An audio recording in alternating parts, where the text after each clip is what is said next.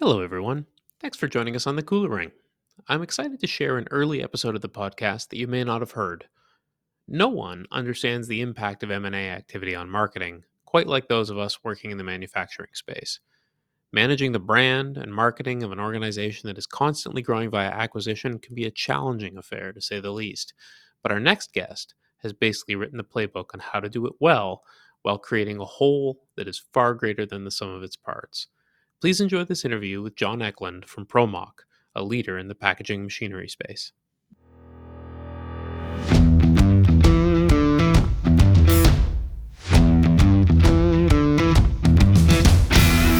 You're listening to The Cooler Ring, a podcast made for manufacturing marketers. Here are Carmen Perry and Jeff White.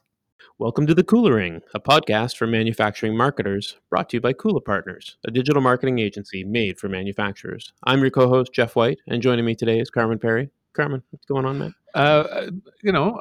Jeff, I know we try because we're recording these podcasts, and then like sometimes it's 4 or 6 weeks out when we, publish them or more. So, but I feel like sometimes maybe it's just the Canadian in me wants to talk about the weather. Absolutely. Well, it has gotten absolutely freezing. The last 2 days. We're like kind of autumn setting in or whatever. So this is maybe the affects our moods or what have you. I don't know. Yeah. But I am excited about today's show. I think we have a great guest, and it's going to allow us to unpack basically what is the playbook. What do you do in a brand integration post acquisition? It's something that an awful lot of marketers encounter, of course, and our today's guest just has a wealth of knowledge and experience in it. So I'm excited to be bringing that to our listeners. Me as well. And joining us today is John Eklund. John is the Vice President Marketing at Promoc. Thanks for joining us in the Cooler Ring, John. Well, thanks for having me, guys.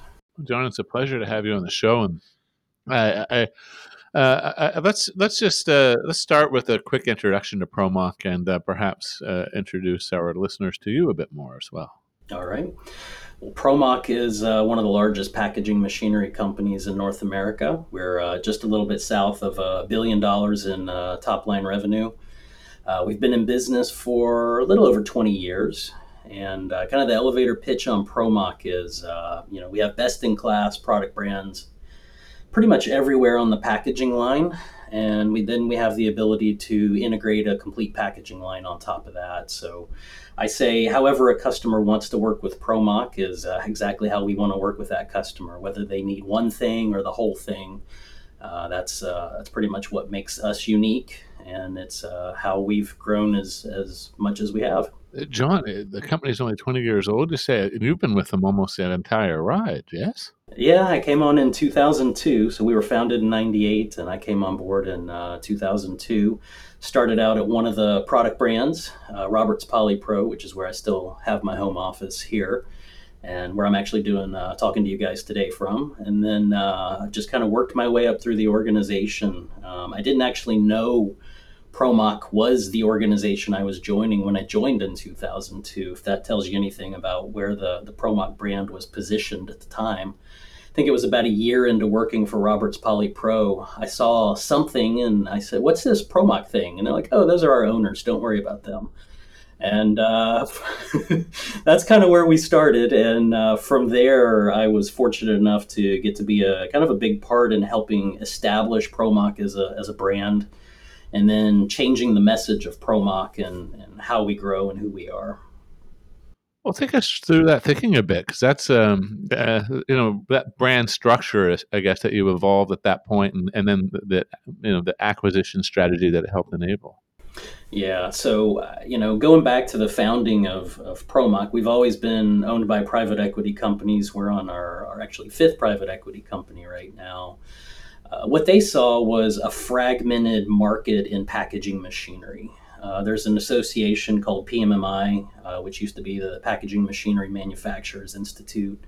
Now I believe it's the Association for Packaging and Processing. And that was kind of a growth for them to say, processing is a part of this whole thing that we do in terms of our membership. But essentially, you've got 800 or so packaging machinery companies throughout North America.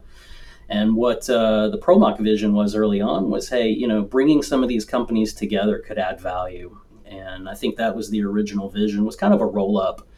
And they did very well on that. And we've just kind of continued that model, but embraced it to be more than just a roll up, to be a very value adding thing, and bringing value to customers, and getting that message kind of straight in how we talk about ourselves, how we make it easy for a customer to understand what we do, how to navigate our organization, has been a lot of the evolution of, I'd say, the last decade in ProMock.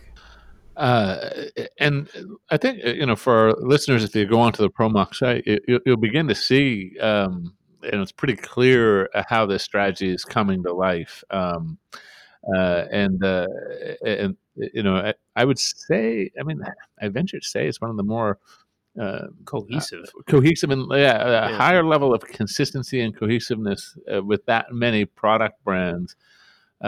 Especially for a company that leads with the product brands. You know, I Yeah. think that's pretty interesting. So it really is a house of brand strategy that but you execute on it in a very unique way. John, can you take our listeners through kind of what is your playbook when you get word of a new acquisition? It's one of those things. I've talked to my CEO a number of times. Every time we talk about what we do and how we do it, he kind of looks at me and goes, "This isn't really that complicated, is it?" Essentially, I'll outline our entire strategy in one sentence, which is acquire great companies with really good brands, with strong management teams, and keep the brand, keep the facility, and keep the people. That's the secret sauce. And I sometimes add on top of that a phrase that sometimes I'll put an expletive in. I won't for the listeners here, but that is, don't mess it up. I think so many acquirers want to mess with it and want to fix it. And a lot of, we don't acquire brands that need to be fixed. These are market leading brands. And the tendency is to want to come in and change things drastically without remembering that these companies were successful before you, and you want them to be successful after you, and you want them to be successful as a part of you. And a big part of that is knowing where the balance is of involvement in what you do, what you ask them to do, and how you integrate them in, letting them keep the things that make them unique and make them valuable, and elevating those things, and then taking the things away from them that people don't really love doing. So, running payroll and managing email servers and a lot of the back office things, that's where ProMock comes into an organization and says, we're going to take care of that stuff for you to give you more time and energy to focus on making great products, being great at servicing your customers, focusing on your competitors, and just generally having that laser beam focus on your business. And that's, in a nutshell, that's kind of the whole secret sauce to this whole thing is, I've said it so many times to, competitors and people who just ask, is get good people and don't mess it up. That's the MO. No, I appreciate the not messing it up part, but at the same time, you do make some pretty significant market-facing changes with these brands. Unless you've just somehow managed to acquire dozens of brands that all have the same typeface in their identity. um, That there's would seem unlikely. that would seem unlikely. Yeah. Well, that's actually our acquisition strategy. Is we look for a particular font, we look for a particular icon shape, and then we just kind of roll from there. Yeah, if you guys have Azos fans and a pill-shaped icon, we're in. Yeah. But I think it's, But- what but- you were just saying was pretty interesting, though, because, in a lot of cases, your 20-year-old company is purchasing, companies that may have been around for over 100 years. And, you're really kind of bringing them into that house of brands, as Carmen was mentioning. And I think it's really interesting how you've done that. Does marketing have any role in the acquisition target identification as well? Like, are you involved with that, or is it only coming into your purview once the acquisition's completed? It's both. We do, obviously, opportunistically, things come up, and you always have a look at those. Overall, we do look at what markets are emerging, what markets are developing, where should we be spending time looking.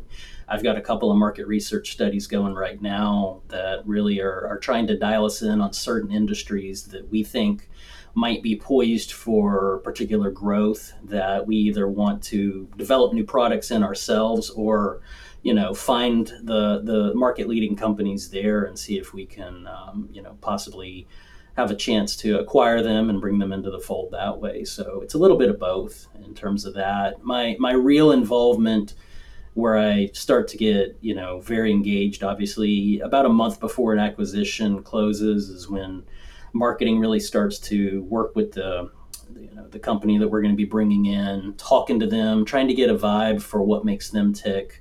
It's one thing to look at the book on that company that shows a lot of financials and high level, but that doesn't tell you the story of the company. And the story of the company comes from conversations with whoever's the president is, and some of the vice presidents, and you get a feel for really what makes them tick, what they're passionate about.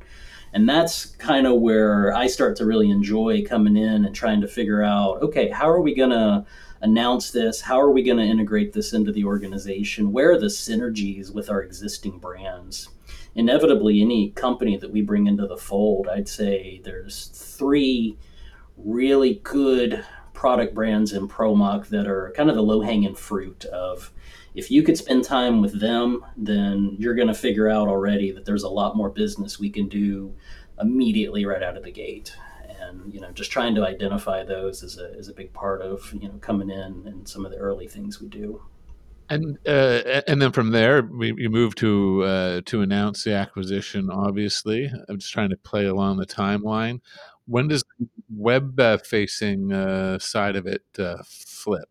Yeah, well, but even before the web facing, once we bring them into the fold, obviously we have to identify where they fit in the architecture. So we have the different business lines that we run ProMock with. We have our filling and capping group, our flexibles group, our pharma group, product handling, end of line, labeling and coding, and then we have our performance services group. So it's going to generally fall into one of those areas, and then from there we begin work. To your earlier question, that is where we start redoing the logo, where we look at not just the logo they have, but we've gone back with some of these companies, and historically, these companies, as you mentioned, could be 100 years old. I think the average length of a ProMock product brand, they've been in business for about 40 years. Last time I looked at the numbers in terms of how long they've been going at it. So there's heritage, and there's a lot of equity built up into a lot of the things they've done as they've gone to market over the years. So what we try to do is figure out what's unique about their logo type, their story, something that we can build off to create this more unified brand as we redo the logo. And we do move them to the consistent typeface and what we call our little icons. I've heard them called bugs or buttons, but that's where we evolve to, and that's a very collaborative process working with the division that we're bringing on board. We'll have the entire senior management team on board. They're welcome to bring as many people as they want into it, and we'll go through several rounds of iteration to get to that new logo design that we all agree on, that we then roll out across the organization. And that's kind of the first thing that has to happen. From there, then you're talking about business card updates, collateral updates, and then get into the websites. A lot of it depends on the complexities of the websites that they have. We have a very established framework we like to work within.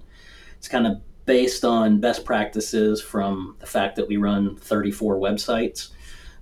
So we have a lot of data within our analytics that tells us what user behavior, is kind of consistent across the brands. People want to see products. They want to see videos. So we lead with some of the heroes, and then we know that owning a piece of packaging machinery is not just about that initial sale. It's about the anywhere from 5 to 30 years that you're going to live with that machine. So making things like aftermarket parts and service and retrofits more prominent on the website. Sometimes companies already have a lot of that stuff, and sometimes we're really working with them to develop the stuff. So the time frame, I'd say as a goal, within 4 to 6 months, we try to have a new website spun up for them. Sometimes we can do it earlier, sometimes it takes a little bit longer. Do you use a consistent tech stack across all of the sites? Like, does everybody get the same marketing automation and all those different pieces, or are there some companies that you do it a bit different? Yeah, we centralize again a lot of the server management using the same content management technology. We're in the middle of a project now, getting all of our brands brought into Salesforce and leveraging Pardot for the marketing automation side. So we're always in the middle of some initiative, and that's a big one for us now. But getting everyone onto the same framework, makes things run a lot better when everyone can be trained the same. And we want to put the management and editing of the websites into the hands of the marketing teams at these brands. That's a little bit of a different paradigm. I think, again, when it comes to ProMock, is because we do have strong leaders in the businesses, we want them to own a lot of what they're doing. It doesn't need to come up to corporate for approval. We want them to have the flexibility to be nimble. A lot of the things that made them great before they were a part of ProMock, again, let's not mess it up. So your ability to make quick changes and be nimble and react to the market. Oh, there's this new trend coming with whatever, go ahead, put things out there. We really encourage that. And then the other part of the secret sauce is how we share that across the rest of the organization. And I think that's another big thing that we have continued to mature on, is how we collaborate and share best practices. And that, as much as anything, is another big part of the secret sauce. Well, I'm curious. So, how has that changed? What do you do differently that enables that collaboration, other than simply doing it? There's a lot you can do with technology, but at the end of the day, you guys know this, it's a people business. And there's no substitute for bringing people together. So when it comes to how we collaborate, we'll bring our general managers together and have them, get to meet each other, have them give presentations to each other. A lot of times we say, brag about the things you're doing really well. Hey, if you think you're doing something really great in terms of aftermarket parts kits, brag about it. Get up in front of everyone and say, hey, we're doing this and it's working. And then what happens is somewhere 5 to 10, hopefully all of them, will say, that's a great idea, I'm going to do that. And then that's a big part of it, is actually sharing the business part. But the even more valuable part, if you were to just set all of that aside, is just the networking time. It's the fact that when you join ProMock, no matter what position you're in, you have a network of peers already that is going to be larger than probably anything you came from. You're a general manager. We're a general manager-led business. Now you have 30 other general managers that you can ask questions to, that you can lean on, that you can say, hey, I'm really having a hard time with this. Odds are someone else has already gone through it. And it's the same message for the sales team. It's the same message for the marketing team. It's the same message for the engineering team. And that's a really big piece of it. And there's no shortcut to having drinks, breaking bread, having a meal with somebody, in terms of getting to know them, getting to trust them, and then being comfortable enough to not feel like, oh, I need to go to corporate and ask them if I can talk to that other general manager. Just reach out to the other general manager. And it sounds so simple, but creating an environment where that thrives, I think, is a big part of what makes ProMock who it is. And it's a big part of how our CEO has kind of defined how this business should operate. And that's why we can continue to scale and add more brands, and it still works. Are your digital marketing efforts bringing in too many junk leads? Stop wasting time and distracting your sales team. Account-based marketing can help give your marketing strategy the laser focus on qualified buyers that you need to increase your pipeline velocity, close more deals, and grow your business faster. We've created a sample manufacturing ABM plan to help you get started. Download the sample manufacturing ABM plan at bit.ly/sampleabm. That's bit.ly/sampleabm. I love the notion of. Well, I guess both Jeff and I are involved in different agency owner networks, where, and frankly, it's an invaluable part of professional development to just have that peer group, and that's something that is kind of almost a free prize inside. It seems with Promoc and Well, acquisition. and you don't see this in corporations where there's the sharing of that knowledge and equal people across different Well, divisions quite as it's often. quite Yeah. rare, yeah. Yeah. That's fascinating. I wonder, what have been. I mean, it all sounds sunshiny so far, John. I don't mind saying so. Like, but you've been there for the almost the entire duration. There must have been some challenges or pitfalls along the way. What do people need to really look out for as they as the new brand is coming into the fold? Well, yeah, I'll get back to kind of what you just asked, but you're right, is that this wasn't always natural. 2005 is really when we started to make this effort to position Promoc and create business lines and put businesses together that have these synergies, and kind of change that model where we have kind of that layer of, you've got the corporate space, you've got the business line management, and then you've got the individual product brand management under that. So it was my former vice president, who's a dear friend of mine. I think he would say we still have a lot of scars on our back from getting this thing where we wanted to get it. And an example is in 2005 when we brought all of the brands into one trade show space at the big Pack Expo that we do each year. We had one of our product brands literally put up a wall, because they said, if I'm associated with the rest of you, it could be bad for my business. So it wasn't a figurative wall, it was a literal wall. And it was at that point where we're like, okay, I think we've got a really big uphill battle. I was fairly young at the time, and I thought, boy, we should just make them do it. And I think one of the big lessons I learned from the senior team at the time was you can't just make them do it. It has to be natural. You've got to show them the value and let them come to it. And I think a lot of it's kind of like trying to feed a squirrel. You got to hold your hand out and let them come to it. Whether or not feeding a squirrel is a good idea is beside the point. But you can't force it. Is really where I'm getting at. Maybe a dog would have been a better analogy there. But you've got to show them the value and let them come to it. And I think that is a big part of what I learned is patience. And it got better each year. And what we see now when we bring a product brand into the organization is almost an immediate, okay, I see why this is good. I'm ready. Let's go. And that paradigm shift has happened subtly over the last decade, again, of so much of it is our reputation. Promoc has a reputation in the market of, I would say, being kind of a friendly acquirer.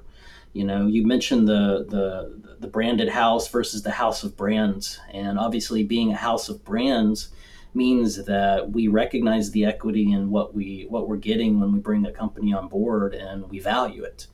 And I think that paradigm sets the bar really high. Then what we've got is, we've done over 30 acquisitions in our time. And most of the leaders of these companies we acquire stay on to run the business. And that tells you a lot about how they think about it. And what we have there is a lot of references for new people coming on, even before the acquisition happens, where they can call and say, what is it really like? And then, the general managers will say, here's what it's like. And it's all been very positive. I think another big value add is I work a lot with the sales team. I think the sales team is one of my most important internal customers. And my message for them when we bring them on board is, who would you like to do business with that you're not doing business with? And odds are we're already doing business with them. We've got 40,000 customers. So I can get you a warm introduction from another Promoc salesperson and help you get your foot in the door somewhere where maybe you weren't able to get before. So it's having a lot of things that are the equivalent of that to say, here's a little value, here's a little value, here's a little value. And then they get to see that being a part of this conglomerate, this organization, I think there's some of the team tells such great stories about, oh, we got bought by Promoc and I'm ready to hate them, and, working for the man and big, big organization, nameless faces. And I think, 8 years later, he'll say, I'm still trying to find a reason to hate you guys. But at the end of the day, I really love being here and I love being a part of this culture. And that's the validation that we're doing it right. And then we just have to fight really fiercely hard as we continue to get bigger to make sure we continue to do it right. And I think that's a part of what I try to help with. Yeah, I think it's interesting. It's this notion of valuing the brand that you're acquiring, but then at the same time, you're not afraid to change. Like it's interesting. We started this conversation talking about the level of consistency, Hmm. and so many. I've seen other marketers face this challenge, and their idea of valuing the brand that they're acquiring is to not touch it at all, to not make any changes on the marketing and sales side. Um, uh, but that I just love the fact that that isn't your approach. Like you've somehow been able to strike the balance of showing that you value what they've built, while at the same time being able to accelerate it and advance it. I want to just back up a bit though to that, because you brought in the sales team, and clearly cross selling is a big part of this strategy. I wonder how that's, or to what extent you've worked at enabling that cross sell, and any tips that you can give our listeners for that. I think it's something that, whether it's salesperson protectionism that can creep in there, or just getting the data from one brand to another. I mean, there's all kinds of things that can stand in the way of an effective cross selling strategy. So we're all ears. Yeah, I think one of the things I'm most proud of is that we have kind of figured out our cross-selling strategy, and that it really seems to be picking up momentum now. Again, I think it goes back to the fact that, we can add value to any customer out there in a different way than almost any of our competitors. Because most of the competitors to Promoc are competitors to our individual product brands. And that's the way the packaging machinery market is set up. You have a great case packer company, and there's probably 3 to 5 great case packer companies out there. And you could say that for every particular application on the packaging line. But again, when a customer sees the value of, oh, wow, I can buy from multiple of your brands and have a relationship that goes beyond just the thing I need, to where, again, right now you just need a labeler or a capper or a filler or a case packer, but tomorrow you might need to put in a new packaging line.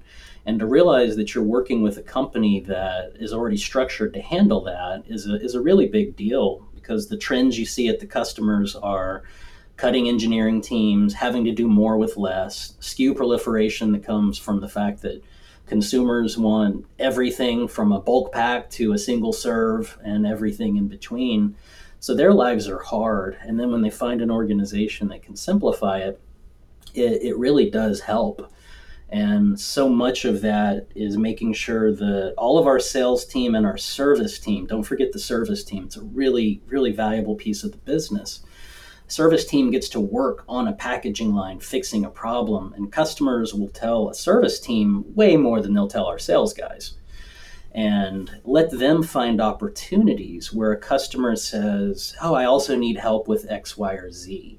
So we encourage our sales team just to ask a good question, to say, is there anything in front of or behind the machine that we're talking about that we can also help with? And if so, we've created a system where anyone, again, sales or service, can put in what we call, it's a pro lead, but that's our cross-selling.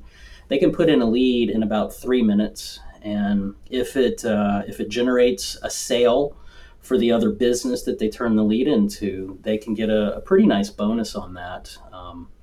And that incentive is one thing. And again, for 3-4 minutes of your time to be able to make, it's a pretty generous bonus. I'm not going to tell you right off the bat what it is, but we've worked a lot tinkering with what it should be, and that's worked really quite well.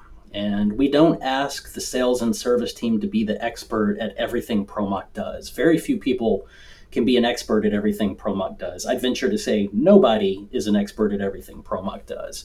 I'm pretty good at it. I could probably, if you asked me to name all the brands off the top of my head, I could probably do it. Um, that'd be a fun game. But, we just ask them to be aware that, hey, yeah, you're selling a filler. We also have great cappers. What then happens is, again, what I mentioned is some of the organizations and some of the product brands have a really good synergy with one or two others, and they get to know them very well. And then finding those leads and turning them in is a great way to grow the business. And that has helped our revenue quite a bit. Again, Promoc's goal is to grow faster than the packaging machinery market grows. And if we're doing that, then we feel like we're taking market share. And the cross sell, I think, is the biggest key to that, because every salesperson and service person has a touch point with the customer to tell them just a little bit more about this organization that we're a part of. And I think that awareness of the other solutions on the packaging line, again, it's that subtle paradigm shift over the last decade to where I just want to sell my thing to I see the value in me telling a customer we can do more for them because it helps me differentiate my thing. And that's been a really big part of the story. And again, I think it's constant reminders that this is out there. If you just set it and forget it, it's one thing. So we publish a newsletter each month that we call out who's doing really well. We want to reward the brands and the individuals that we feel like are really standing for a lot of the things that we value, which is the cross-selling, the integration, the collaboration, but again, just bringing more solutions to customers. At the end of the day, that's kind of the guiding light, is let's make it easy for our customers to do business with us. And that's kind of what drives the whole thing. And am I right in understanding that essentially nobody owns the account at the top level? I mean, there isn't a Promoc sales relationship manager or something of the sort that owns the global account, but rather it's more almost network owned, if you will, amongst sales from the different organizations. Yeah, you're exactly right. We have strategic account management within our product brands, but at the end of the day, if we did nothing at Promoc, what we generally find is any given customer, if I was to pull them up in our system, is probably already buying from two or three of our brands without us doing anything. And that is just because they had to build a packaging line and they bought best in class equipment, which is the brands that we acquire. Again, we like them to be best in class. So naturally, they already have bought an Axon and a Wexar and a Brenton. And, that means that there's not any one individual who owns that relationship. We may have some brands that are really, good partners that the customer may prefer to work with. But at the end of the day, it's about accessibility to everyone and everything that we have, and understanding that customers make decisions all the time. And the great thing is when you're talking to a customer who doesn't know a lot about Promoc, and we kind of used to call this our shock and awe slide when we would do a capabilities presentation, is we'd say, oh, and by the way, you're already buying from 7 of our brands and we're in 5 of your facilities. And they go, oh, okay, well, that's cool. you know That's so, amazing, and I mean, I love also how you've codified the lead registration and sales process across the whole organization to enable anyone to kind of bring a sale into the org. And I mean, if I recall correctly, when we initially spoke, at that point, you had already acquired 3 brands this year alone. Is that right? yes, that's correct. Yeah. So it's no wonder you need a process this Yeah. this well sorted in order to be able to do that pace. Well, the great thing about that is obviously we can get those brands into our cross-selling program very quickly, and a lot of times it may be I need to do that in the 3rd to 4th week of acquisition. But I'll get a phone call or an email from one of our other salespeople to say, I'm trying to put a lead in for them and I can't find them, and they're already thinking about the company we acquired in terms of how we can bring more value to the customer because we now have this in our portfolio, and that's very telling to me when that sort of thing happens. I really it excites me. John, it sounds like a lot of fun. Thank you so much for sharing your experience and knowledge from the growth at Promoc with us today.